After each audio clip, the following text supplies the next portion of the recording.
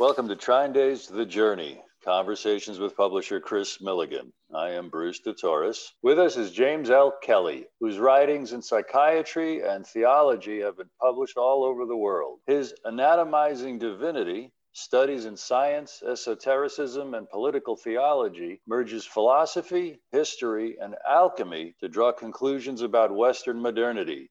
Gentlemen, it's great to be with you. Great to be here. You know, it was very interesting for me to get James's manuscript. I enjoyed it immediately. When I was in high school, I came across Edgar Cayce and started reading him. And then I came across Aleister Crowley. So then I go to the Encyclopedia Britannica and I look at them. And neither were in the encyclopedias. You know, you have some topics, one called magic and one called mysticism. And it seemed to me that Cayce kind of represented mysticism and Crowley kind of represented magic. So I started going to Portland State anthropology and drama.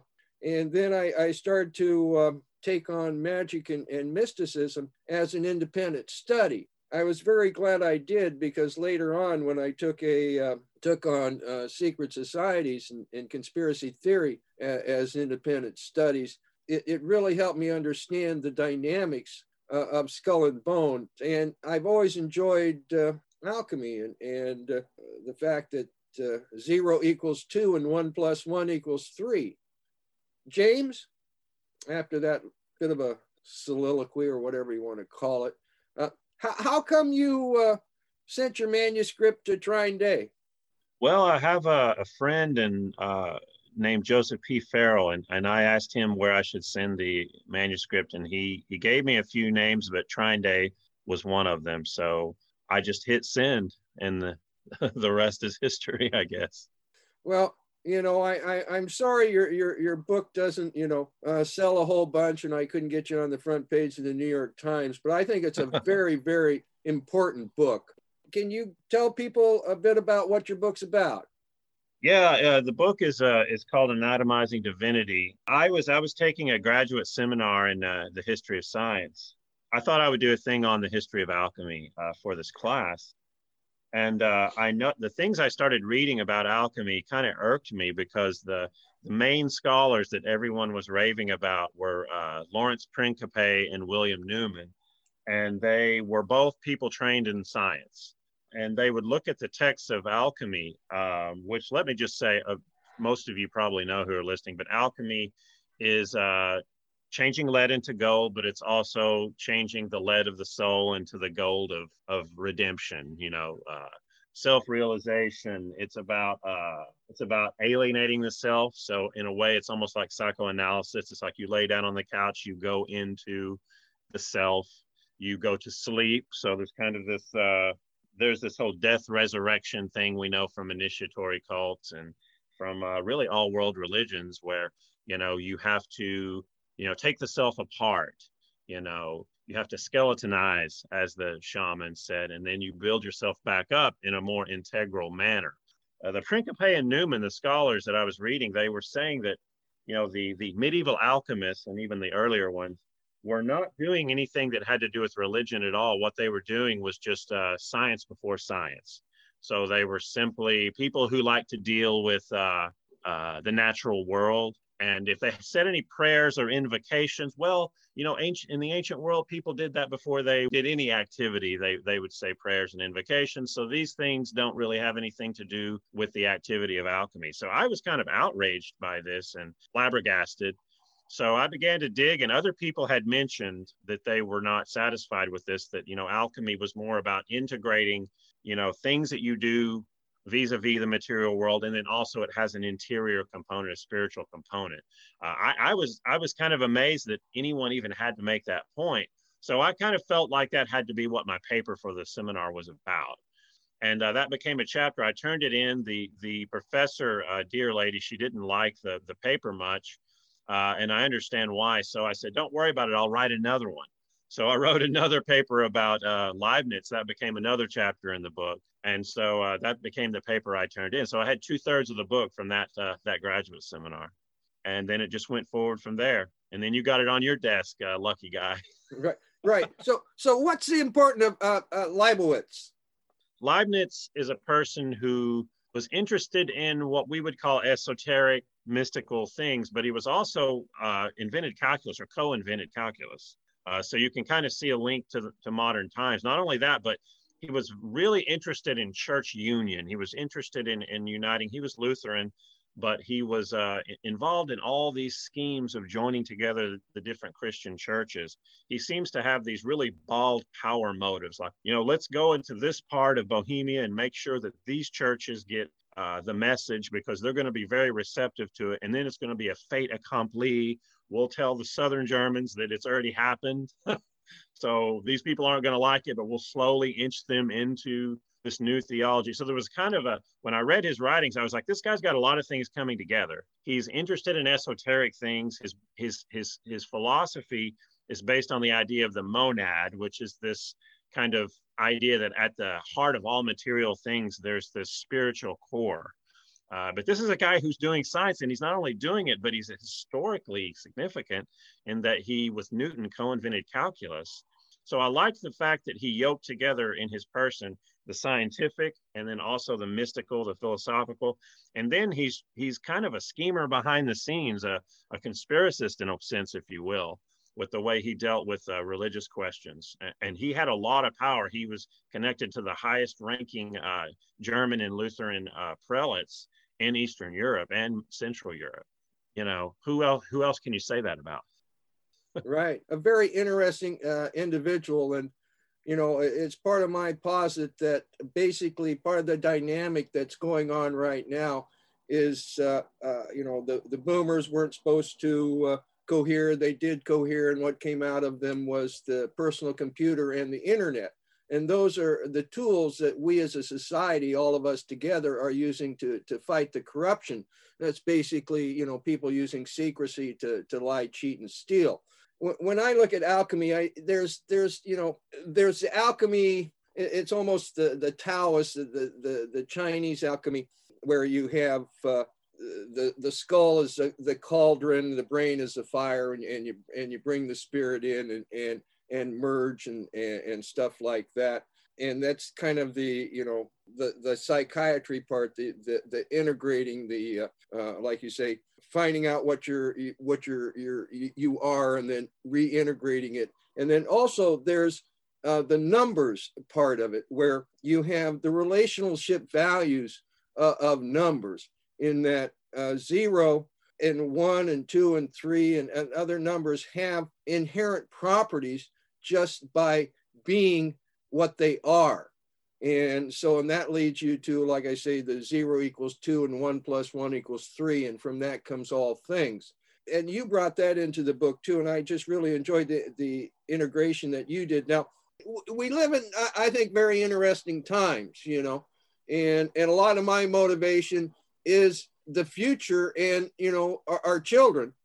Thinking, what are your thoughts about, the interesting times we're living in 2020 and what the future holds for us and how it relates to, your studies?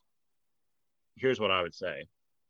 The technicity, the idea of, like you said, taking the numbers and making a change in reality based on something that you can just grab, like measurements of odd and even numbers. Like in the book, I talk about the sources of alchemical thinking, mystical thinking, and I talk about the Pythagoreans, who believed that odd and even numbers, that everything was made up of odd and even numbers, and that the universe began because the central hearth fire breathed in those numbers that were closest to it and formed all the things that exist out of these. So there's what the Pythagoreans talked about was that these odd and even numbers were associated with male and female, all infinite, finite, all these different conceptual binaries. So it was very, for their spiritual teaching, it was a nice tie-in or a nice master concept to have number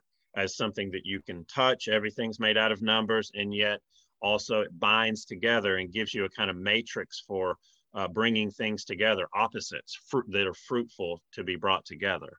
So When we get to Leibniz, though, we get to, as you said, the O's, the zeros and the ones. We get to binary code and things like that, which he also wrote about.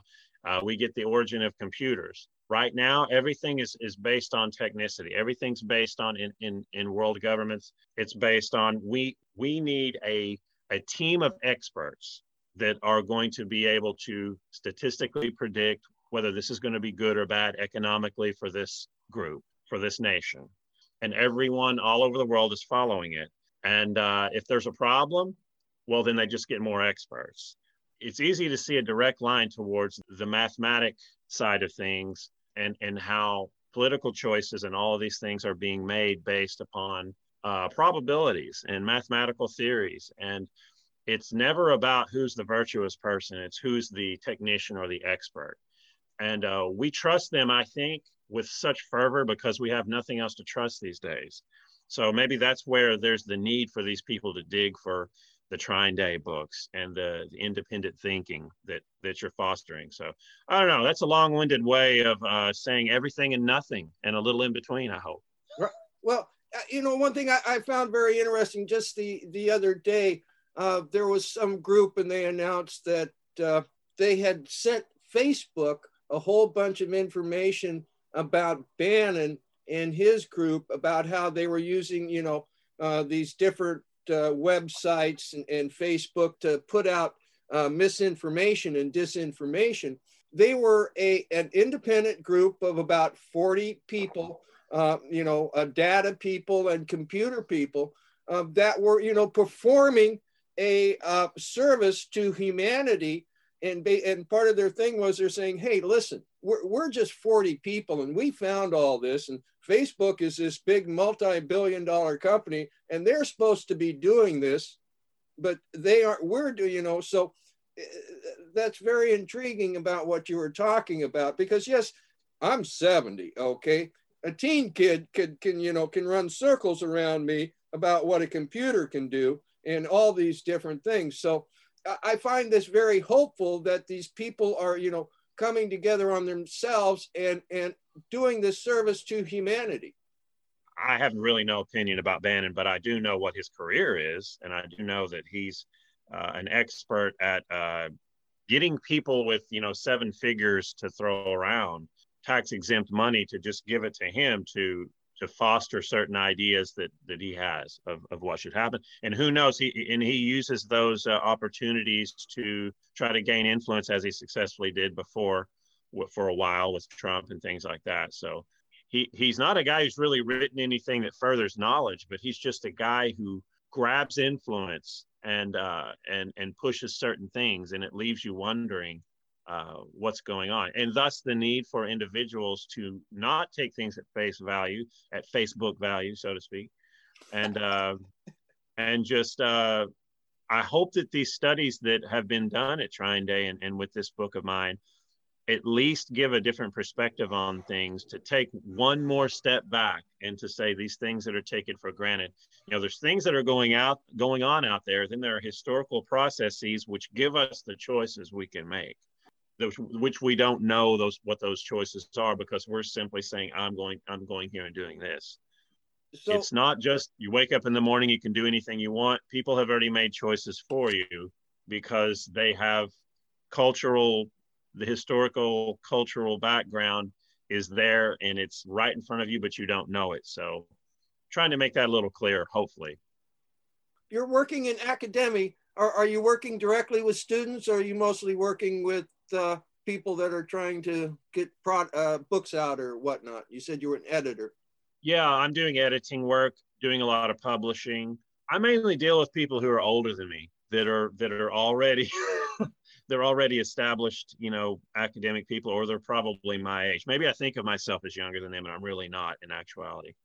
But hopefully, I don't know what they think of me, but hopefully what I'm able to do for them is to think a little bit more holistically, think a little bit more across disciplines, because you do get people who have been writing, I'm not putting them down, but they're writing the same paper that they were writing 15 years ago.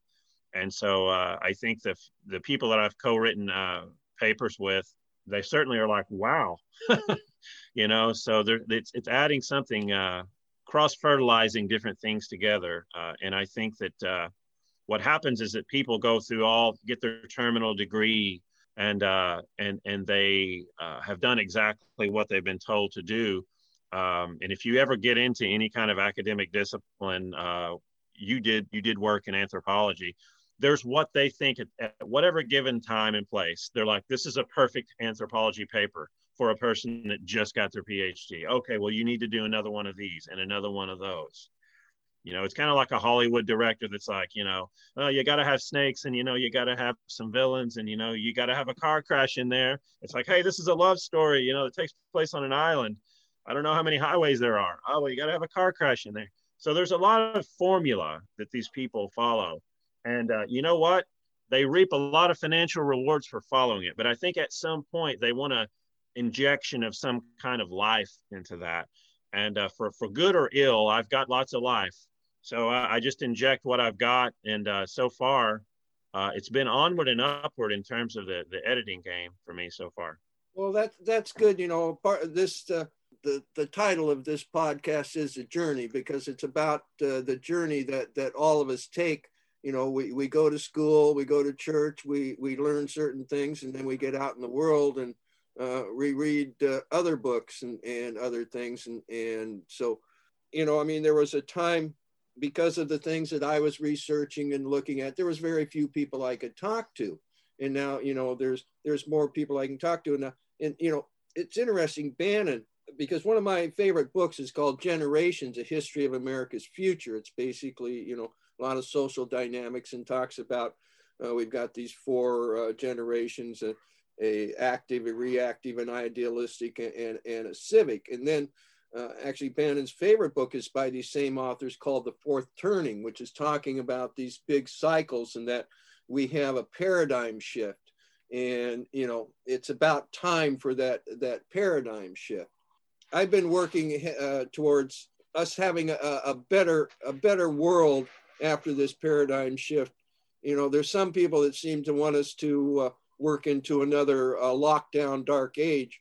And I truly think that the ability of us to have a beautiful life on this spinning blue ball that's going through space is, there's quite I don't know if you want to call it a dichotomy or whatnot, but I get real tired of the duality that a lot of people, well, it's just, there's good and evil.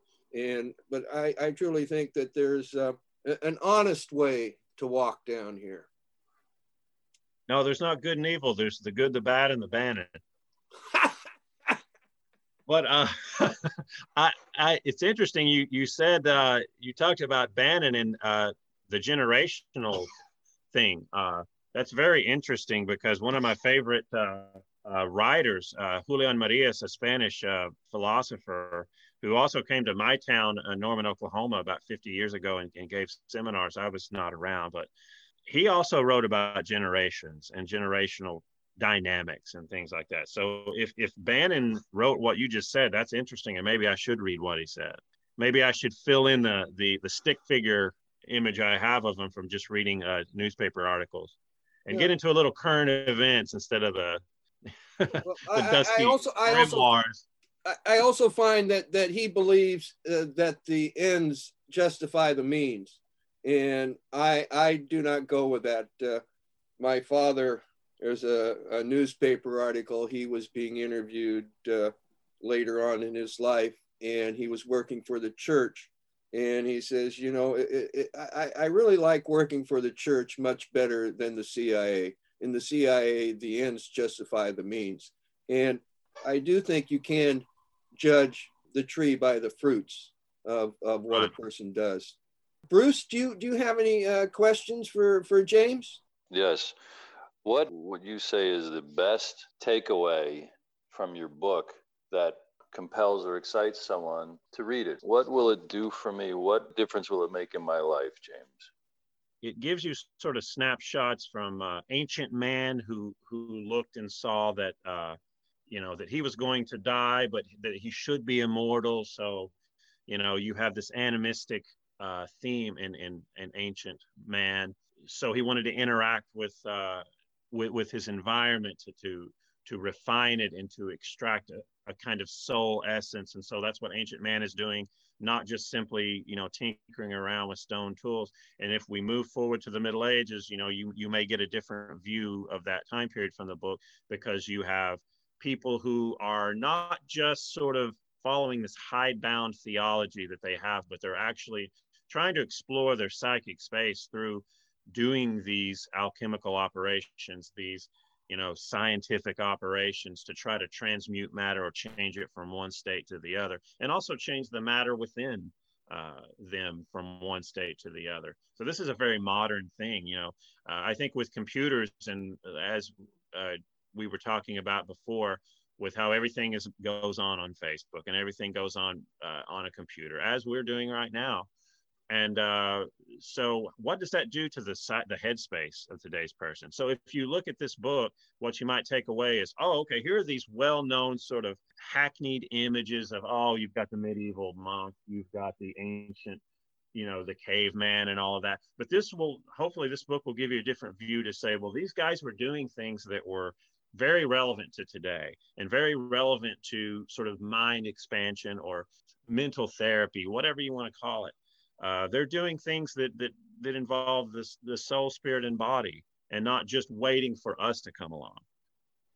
When I was growing up, some people got really mad at me because, I was a capitalist. I started a record store, when I was 18, and they kept telling me, well, you're supposed to be a Marxist. And I just, it's very, I mean, you're an academic. So, I mean, you see that more where there is this, well, you've got to believe this, or you got to I mean, I don't understand all of that to a certain extent. I don't know, maybe you can explain academic to me. Like what you experienced with the whole, how can you own a store? You've got to be equal with the people, if you get into graduate study in political theory, it's even worse. You don't want to be associated with the wrong names or the wrong people, or you become an outcast. There are journals I've published in where I quoted Carl Schmitt, and I checked, and he'd never been cited there in the history of the journal. Unfortunately, we'd like to think when you get to the corridors of the academy that people are more open-minded, but it becomes even more and more a list of names and slogans. You follow them because you can walk into a seminar room and you can throw out the slogans and the names, and people are like, yep, he does what we do. And then I walk in here and I'm talking about Carl Schmitt, and whoa, everybody just went through the car windshield as soon as that name gets mentioned. If you're not going to, revile him, then he's not to be mentioned. So unfortunately, human nature being what it is, I read a study that said, when we look at a human face for the first 10 seconds, we make judgments about them that are subconscious and that are almost impossible to change after that, no matter what the person does. Haven't you ever met someone and it's like, I don't know why I don't like that guy, or I like that guy, I don't know why. And so I think that's kind of played out in the realm of ideas, I think, when you get people together, because everyone's trying to please everyone else and everyone's trying to do what the program wants you to do. And I just like to throw the heretics in there. I like to, but not just anyone. They have to have already offered me something valuable to me. And then hopefully some gaps can be bridged. But as far as the political thing, I don't have the answers. If I did, wow, I would be running Time magazine. I see that the internet and the computer are playing a role in breaking this down to a certain extent and allowing more conversation. Do you think this is a good thing? I think it's always a mixed bag. You have a new instrument that comes along, and you have a space is opened, a potentiality is manifested. Human nature being what it is, it's some are going to try to twist it toward the good, and some are going to be neutral towards it and let it take its own technical path towards new things. And then there are going to be those that try to twist it toward something we wouldn't want. So it's funny that it doesn't allow us to stand back and say, well, this new self-running machine just came on the market. Thank God we don't have to worry about human nature anymore. Instead, it just acts like it's not a neutral thing, though. That's the thing. It's a new machine. So it certainly has no effect. It's not simply a magnifying glass for human nature, but it's a new possibility for a new type of interaction, which can be redemptive, and it can be damning as well. I think we all already knew that, but I think sometimes we do want to emphasize, oh, well, this, Snapchat's going to change my life, Mm-hmm. So any last words, any last words you'd like to leave? Every man, woman, child, and dog in this nation and this galaxy needs to have a copy of this book. Amen. And if you don't understand it when you read it, go back to page 1 and read again. There's a helpful glossary. Yeah. Well, James, I really thank you very, very much for coming on and talking about these subjects. I don't think they get talked about enough. And like I say, we live in a very interesting age. We've got conspiracy theories up the yazoo.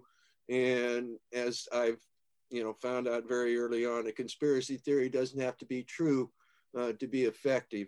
And the wilderness of mirrors keeps expanding. But for some reason, I don't know, I'm just very hopeful, and I think that good things are going to happen. And as my friend Daniel Hopsicker keeps trying to tell me, we have changed some things already. And so my favorite word is onward. So. Well, hey, Bruce, thank you for the work that you've done on this. It's been great. And Chris, always enjoy talking with you and hanging with you. My pleasure, and thank you, and onward.